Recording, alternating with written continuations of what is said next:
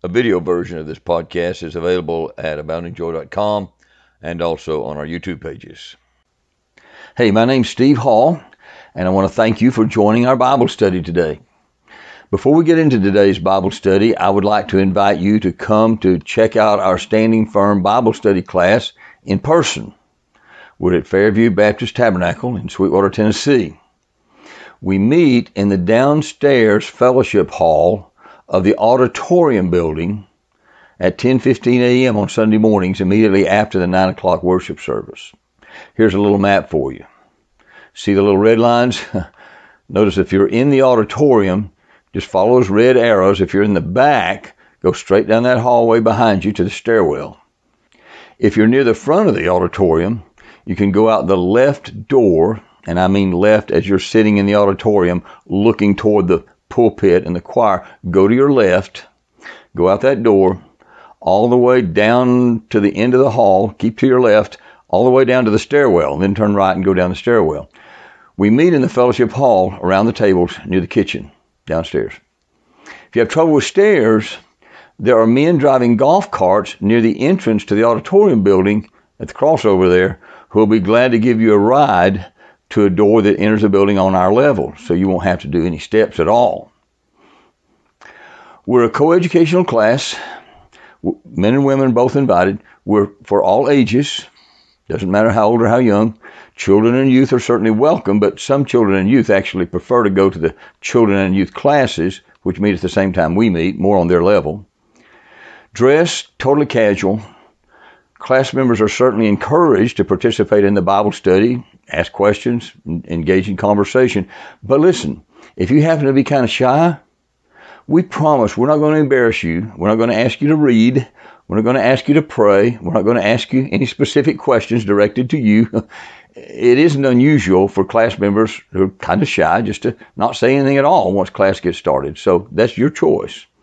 So I'm just saying, please don't feel intimidated if you happen to be the shy type. I know sometimes the first meeting is kind of tough for the shy people.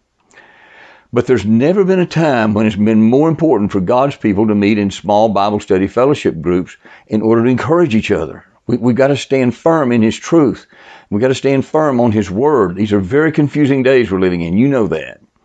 So we'd love for you to join us and just see for yourself what God's doing in our class. If you'd like more information, go to aboundingjoy.com. There's the web address right there on the screen.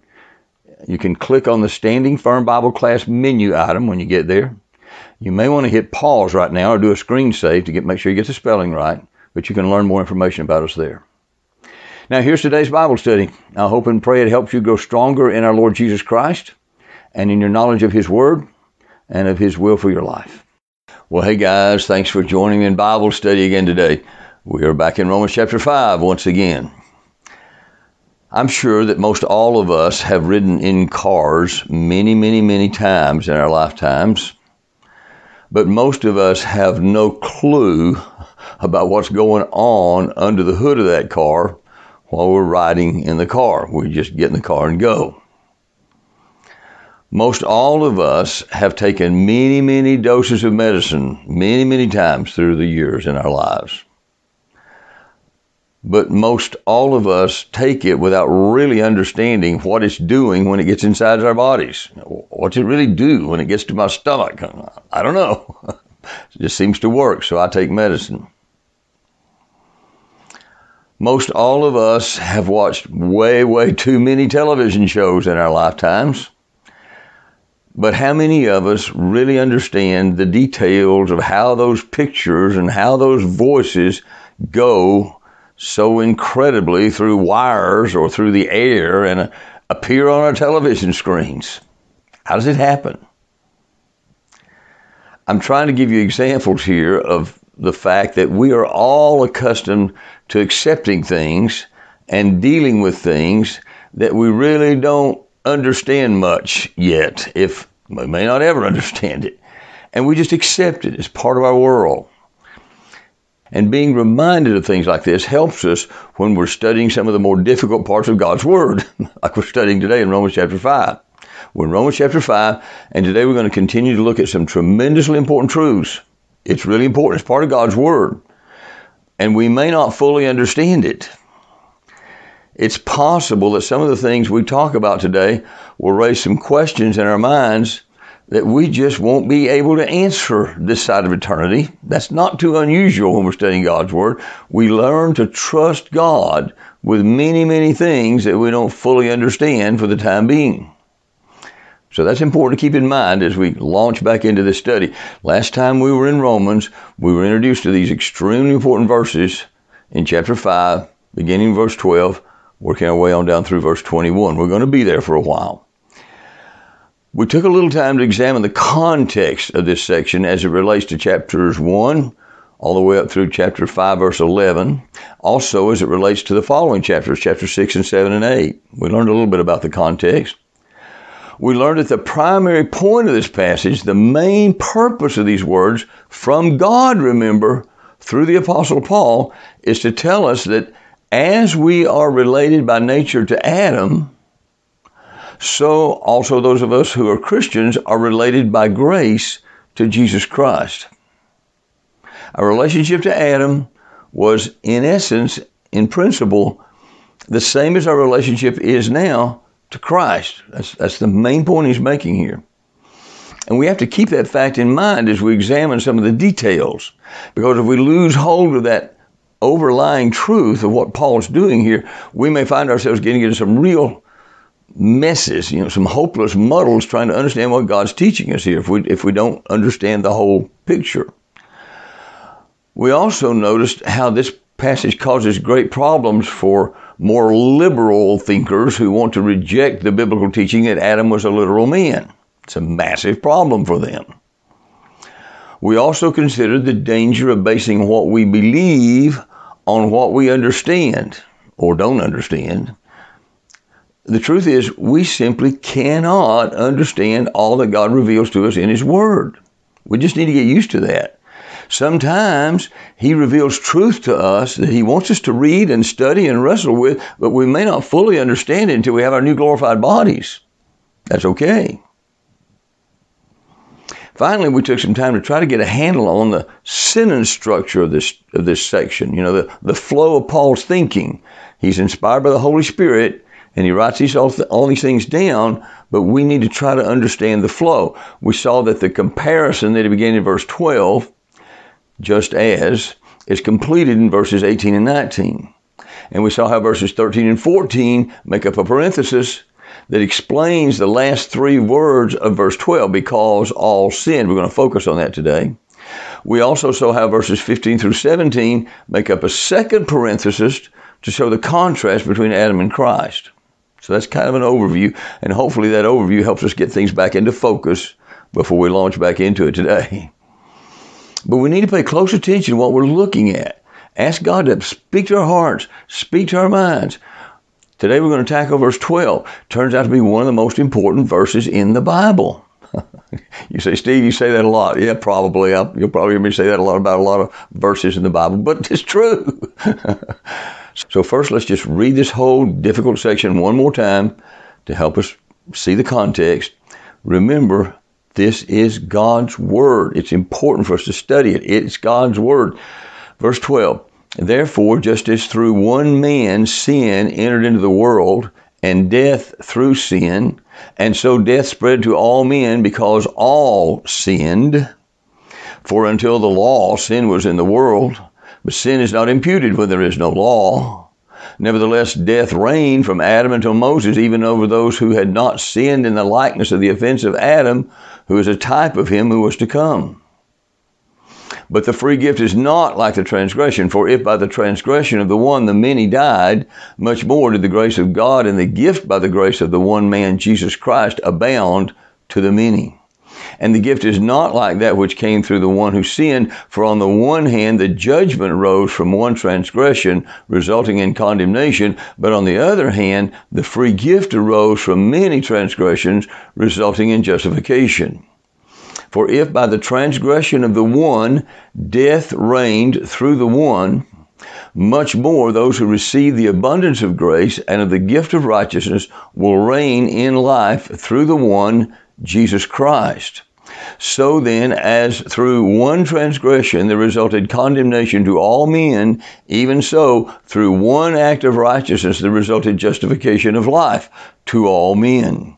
For as through the one man's disobedience the many were made sinners, even so through the obedience of the one the many will be made righteous.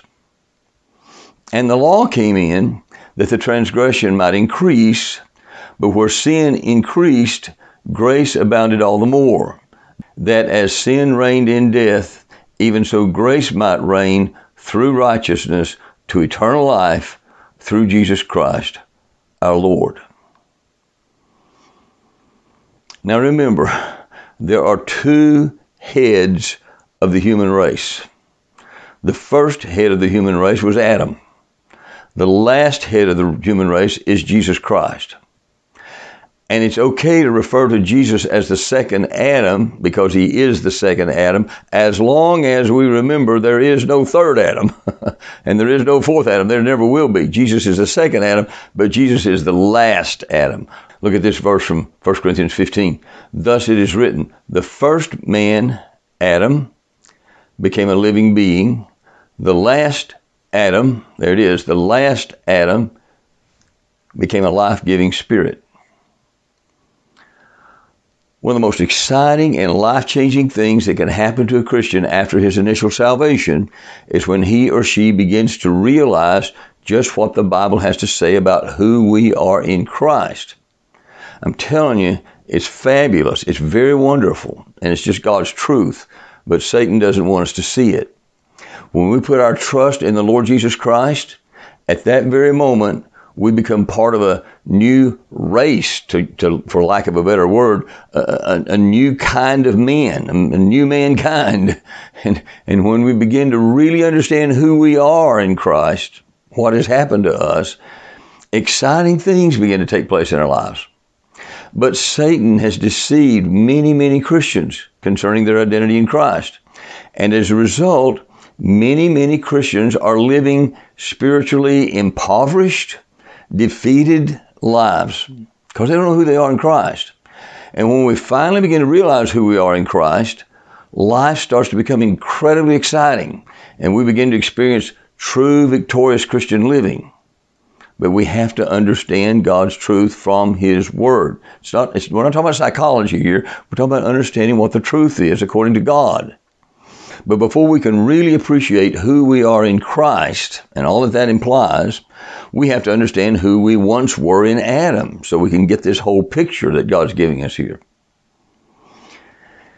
In verse 12, God tells us how sin and death entered the world. As you know, sin is rebellion against God. It's a refusal to obey His commands. It is a transgression of His law. It is being unrighteous. It's missing God's mark. It's falling short of God's standard. And God reveals to us that sin was an intruder into God's beautiful creation in the Garden of Eden. There was a time when man, I'm talking about Adam and Eve, man lived in innocence. There was no sin. Therefore, there was no death. Look again at verse 12. Therefore, just as through one man sin entered into the world, and death through sin. And so death spread to all men because all sinned. Now notice the word translated entered here in verse 12. Could have been translated invaded. It's exactly the same word Jesus used in Matthew chapter 12 to describe the fact that He had invaded Satan's kingdom. You remember that verse? Look at it. How can someone, Jesus said, enter a strong man's house, He's talking about Satan, and plunder his goods, that's what Jesus was doing, unless he first binds a strong man? Then indeed he may plunder his house. Did you see how that started? How can someone invade, that's what Jesus did, a strong man's house? So the idea here in Romans 5:12 is that there was a time when sin wasn't there. Then it came in. It entered. It invaded. And when it came in, it brought death along with it. Look at it again in verse 12. Therefore, just as through one man sin entered into the world, and death through sin. So death spread to all men because all sinned. If Adam had not sinned, he would not have died. Look what God told Adam in Genesis 2:17. But of the tree of the knowledge of good and evil you shall not eat. Now look at this. For in the day that you eat of it, you shall surely die. God told Adam that if he disobeyed, he would die. And of course that implies if he obeyed, he would not die. Look what Paul wrote to the Corinthians. The sting of death is sin. The sting of death is sin. Sin is the instrument, the stinger that brings death. And how did sin and death get in? They got in through one man. They got in through one sin of one man, Adam. Verse 12 again, therefore just as through one man, there it is, through one man, sin entered into the world.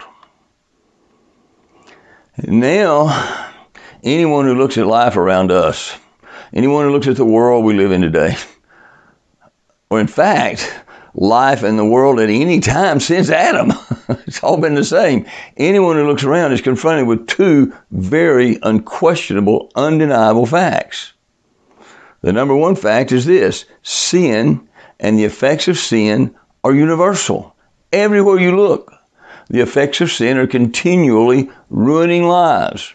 We live in a sin-drenched, sin-polluted, sin-ruined world.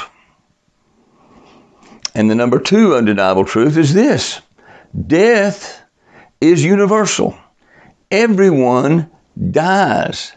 It's clearly a fundamental law of the universe. Everything's dying all around us. The universe is running down. People die. Animals die. Plants die. Death is everywhere in this physical world of ours. Nothing escapes it.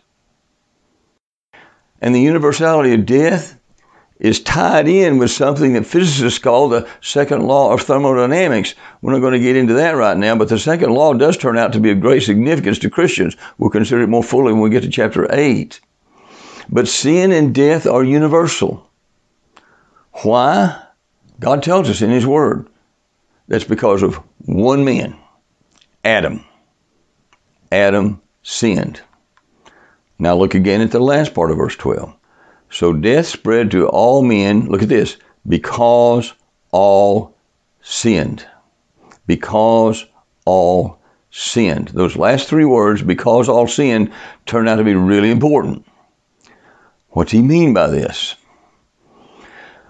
Before I ever studied this passage carefully, I had assumed it just meant, well, all of us have committed acts of disobedience just like Adam did. In fact, the King James mistranslates this. The King James says, for all have sinned, which certainly can communicate a clear and obvious truth. It is true, we all have sinned, right? There's no doubt about it. We've all certainly sinned. But I'm convinced now that God's teaching us another important truth in these words in this particular passage. What God's saying here is that when Adam sinned, we all were in him, and so we sinned too. We all sinned in Adam. We sinned in Adam. When Adam sinned as the head of the human race and as the ancestor of us all, God says we all became guilty with him. And when we were born into this world, we were born into it as sinners. Sinners because we were in Adam. Guilty because we were in Adam. We were born not merely with a potential for sinning, not merely with a sin nature, though of course those things are certainly true, the Bible teaches that, but we were born actually as sinners. Now don't turn me off, stay with me here. We need to follow God's Word here. As we're going to see later on, this turns out to be really important, so please stay with me. We're going to soon realize that we must understand it this way. First, it's important to realize that the correct translation of the Greek is because all sinned. It is not because all have sinned. Those would be different Greek constructions. There's a clear distinction in the Greek tenses. The Greek tense that God himself chose to use here very definitely refers to a thing that happened at a point in time in the past. It happened. It doesn't mean something that has been happening. God would have used another Greek tense to communicate something that is going on as a continuing thing, if he was talking about that right now. Now stay with me. Don't misunderstand me, please.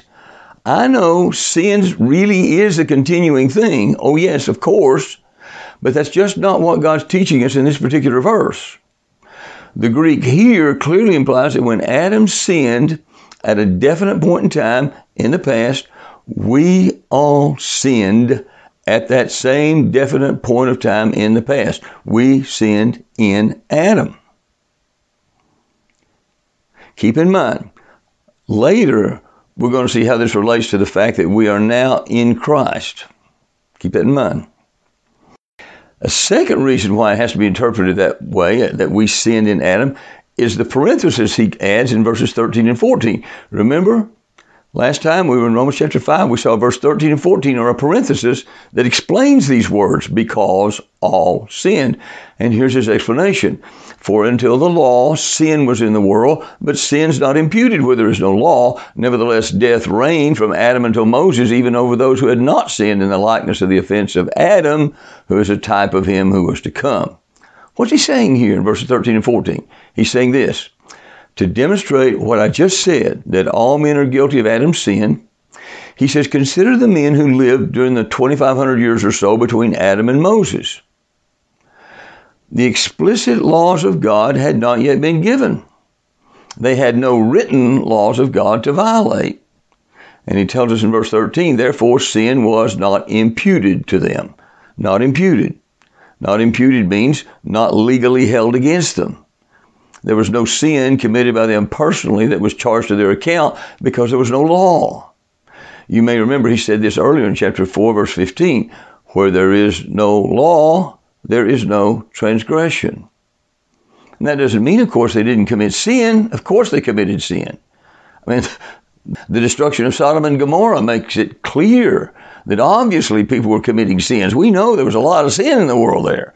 The flood in Noah's day makes it clear people were committing terrible sins, no doubt about that. Clearly there was plenty of sin in that day before the law was given. Sin is sin, before or after the law, but legally speaking, it was not counted as transgression on God's books until God's law was clearly given. In verse 14 here in chapter 5, he says that they had not sinned in the likeness of the offense of Adam. In other words, Adam had been given a very specific command from God. Don't eat the fruit of that tree. And Adam disobeyed that command. These people had not been given a specific command, therefore their sin was not imputed to them. That's in verse 13. Sin is not imputed where there is no law. And yet they died anyway. Verse 14, nevertheless, death reigned from Adam until Moses, even of those who had not sinned in the likeness of the offense of Adam. Why did they die? Not because of their own sin. It wasn't imputed to them. They had not committed violations of specific commands from God. They died because they were guilty of sin in Adam. And when he sinned, his guilt passed to them, along with the penalty for his sin, death. Are you beginning to see Paul's logic here? They would not have died had they not been guilty, but they did die. But not because of their own personal sin. It was not imputed. They sinned in Adam. Now there's a third powerful reason why the last three words of verse 12 mean that when Adam sinned as head of the human race, we all became guilty with him. Remember, the penalty for sin is death. But there are babies that die shortly after they're born. They have certainly not transgressed God's law personally, but they die. The fact that they die clearly shows they're guilty of sin. But how can this be? The answer is they sinned in Adam. If we all died because of our own actual sins, babies couldn't die until they reached the age of personal accountability, but we all know they do die. I know. Maybe we need to pause here and just take a deep breath. and say it's okay to acknowledge that this can be really challenging and difficult for us to grasp. It can be hard for us to wrap our brains around what God's saying. But I'm confident that when we get this completely worked through, we're going to be able to rejoice with exceeding great joy. Remember how I told us in the first part of the chapter we had a lot to exult about? When we understand this, we will exult in God. We really will. It's amazing. So verse 12 cannot mean, so death spread to all men because all have imitated Adam and sinned just like he sinned. And it can't mean that because babies die. They've not imitated Adam. Not only that, listen now, but if in this particular passage it means all of us have imitated Adam and sinned just like he did, then it destroys the parallel he's making between Adam and Christ. It destroys the very point he's making here. So please stay with me. If in this passage it means all have actually sinned just like Adam sinned, therefore all die because all of us have actually sinned, then it would imply that all of us who are saved in Jesus Christ are saved because we've actually done good, just like Christ did good. We've imitated Christ and therefore we're saved. It would imply salvation by works. And remember, the entire theme of the whole letter of Romans is that we are not justified by works. We're justified by faith. We cannot even say it means here in this passage that all of us have a sinful nature. Now we know it's true. We're all born with a sinful nature, but that's not the point he's making here. He makes that point other places in Scripture. That's not what he means here when he says all sinned, because all sinned. Again, that would destroy the comparison between Adam and Christ. If we die because we have a sinful nature, that would imply we're saved and get eternal life because we have a holy nature. That's not true. You remember, we were justified while we were ungodly. God makes that point very powerfully here in Romans. So here's the parallel. One man's sin, the action of one man brought death upon us all. In the same way, the action of one man, the Lord Jesus Christ, brought life to all of us who will believe. Let's look at these verses again. Notice how he drives this point home so clearly. Look at verse 15. By the transgression of the one, the many died. Look at verse 16. The judgment arose from one transgression, resulting in condemnation. Condemnation for all of us. Look at verse 17. By the transgression of the one, death reigned through the one. Look at verse 18. As through one transgression, there resulted condemnation to all men. And verse 19 may be the clearest of all. Through the one man's disobedience, the many were made sinners. So all the way through this passage, he's making the point that just as all of us were made sinners, just as all of us were condemned to death in what Adam did for us, in the same way, all of us who believe in Jesus are made clean, we're justified, we're made righteous in what Jesus Christ did for us. Not our own doing, it's His. He did it. We die not because of what we've done, but because of what Adam did. We receive eternal life, not because of what we've done, but because of what Jesus did. And because of Adam's sin, we are all sinners in God's sight, not just because of our own personal sin. And it turns out to be very important, guys, that we get a thorough grasp of these things in order to appreciate what he's going to say later. Now, there are some people, when they begin to see what God's saying here, there's some people who will tend to say, I can't accept that. Doesn't seem fair to me. Doesn't seem fair that God would allow the penalty of death to pass upon all of us because of Adam's sin. After all, I didn't ask to have Adam as my ancestor. We're going to talk about that a little bit more next time. But we got to be very careful here. God reminds us through Abraham in Genesis 18, shall not the judge of all the earth do what is just? Of course he will. And think about it. When we come down to it, is it fair that the righteousness of Christ is imputed to us who've received him? Is that really fair? Is it fair what Jesus had to do on the cross for us? And we might say, I just can't understand it. Okay. Can we understand how the righteousness of Christ has been imputed to us who've received him? I don't understand all of this, but God hasn't called me to understand it all just yet. Listen now. He has called me to study his word. This is his word. He has called me to believe his word. He has called me to teach his word as faithfully as I can. And by his grace, that's what I want to do. Even if I don't understand it all. I don't have to understand it all. You know what God said in Deuteronomy 29:29? Look at this. The secret things belong to the Lord our God. The things that are revealed belong to us, to our children forever, that we may do all the words of this law. Some things are still hidden from us. And we got to be very careful about basing our belief on only what we can understand. That's what causes some people to go off the cliff into liberalism. If we follow through with trying to base our belief only what I can understand, we'll eventually have no gospel left at all, guys. Someday, we'll understand more. For now, we just trust God with the things we cannot understand. We study his word the best we can, and the things we can't quite put together, we trust him. 1 Corinthians 13, for now we see in a mirror, dimly, then face to face. Now I know in part. I just know in part now. Then I shall know fully, even as I have been fully known. So here we are. Very difficult section of Scripture. But remember what God said in 2 Timothy 3? All Scripture, A-L-L, all Scripture, including Romans 5, is breathed out by God. And it's profitable.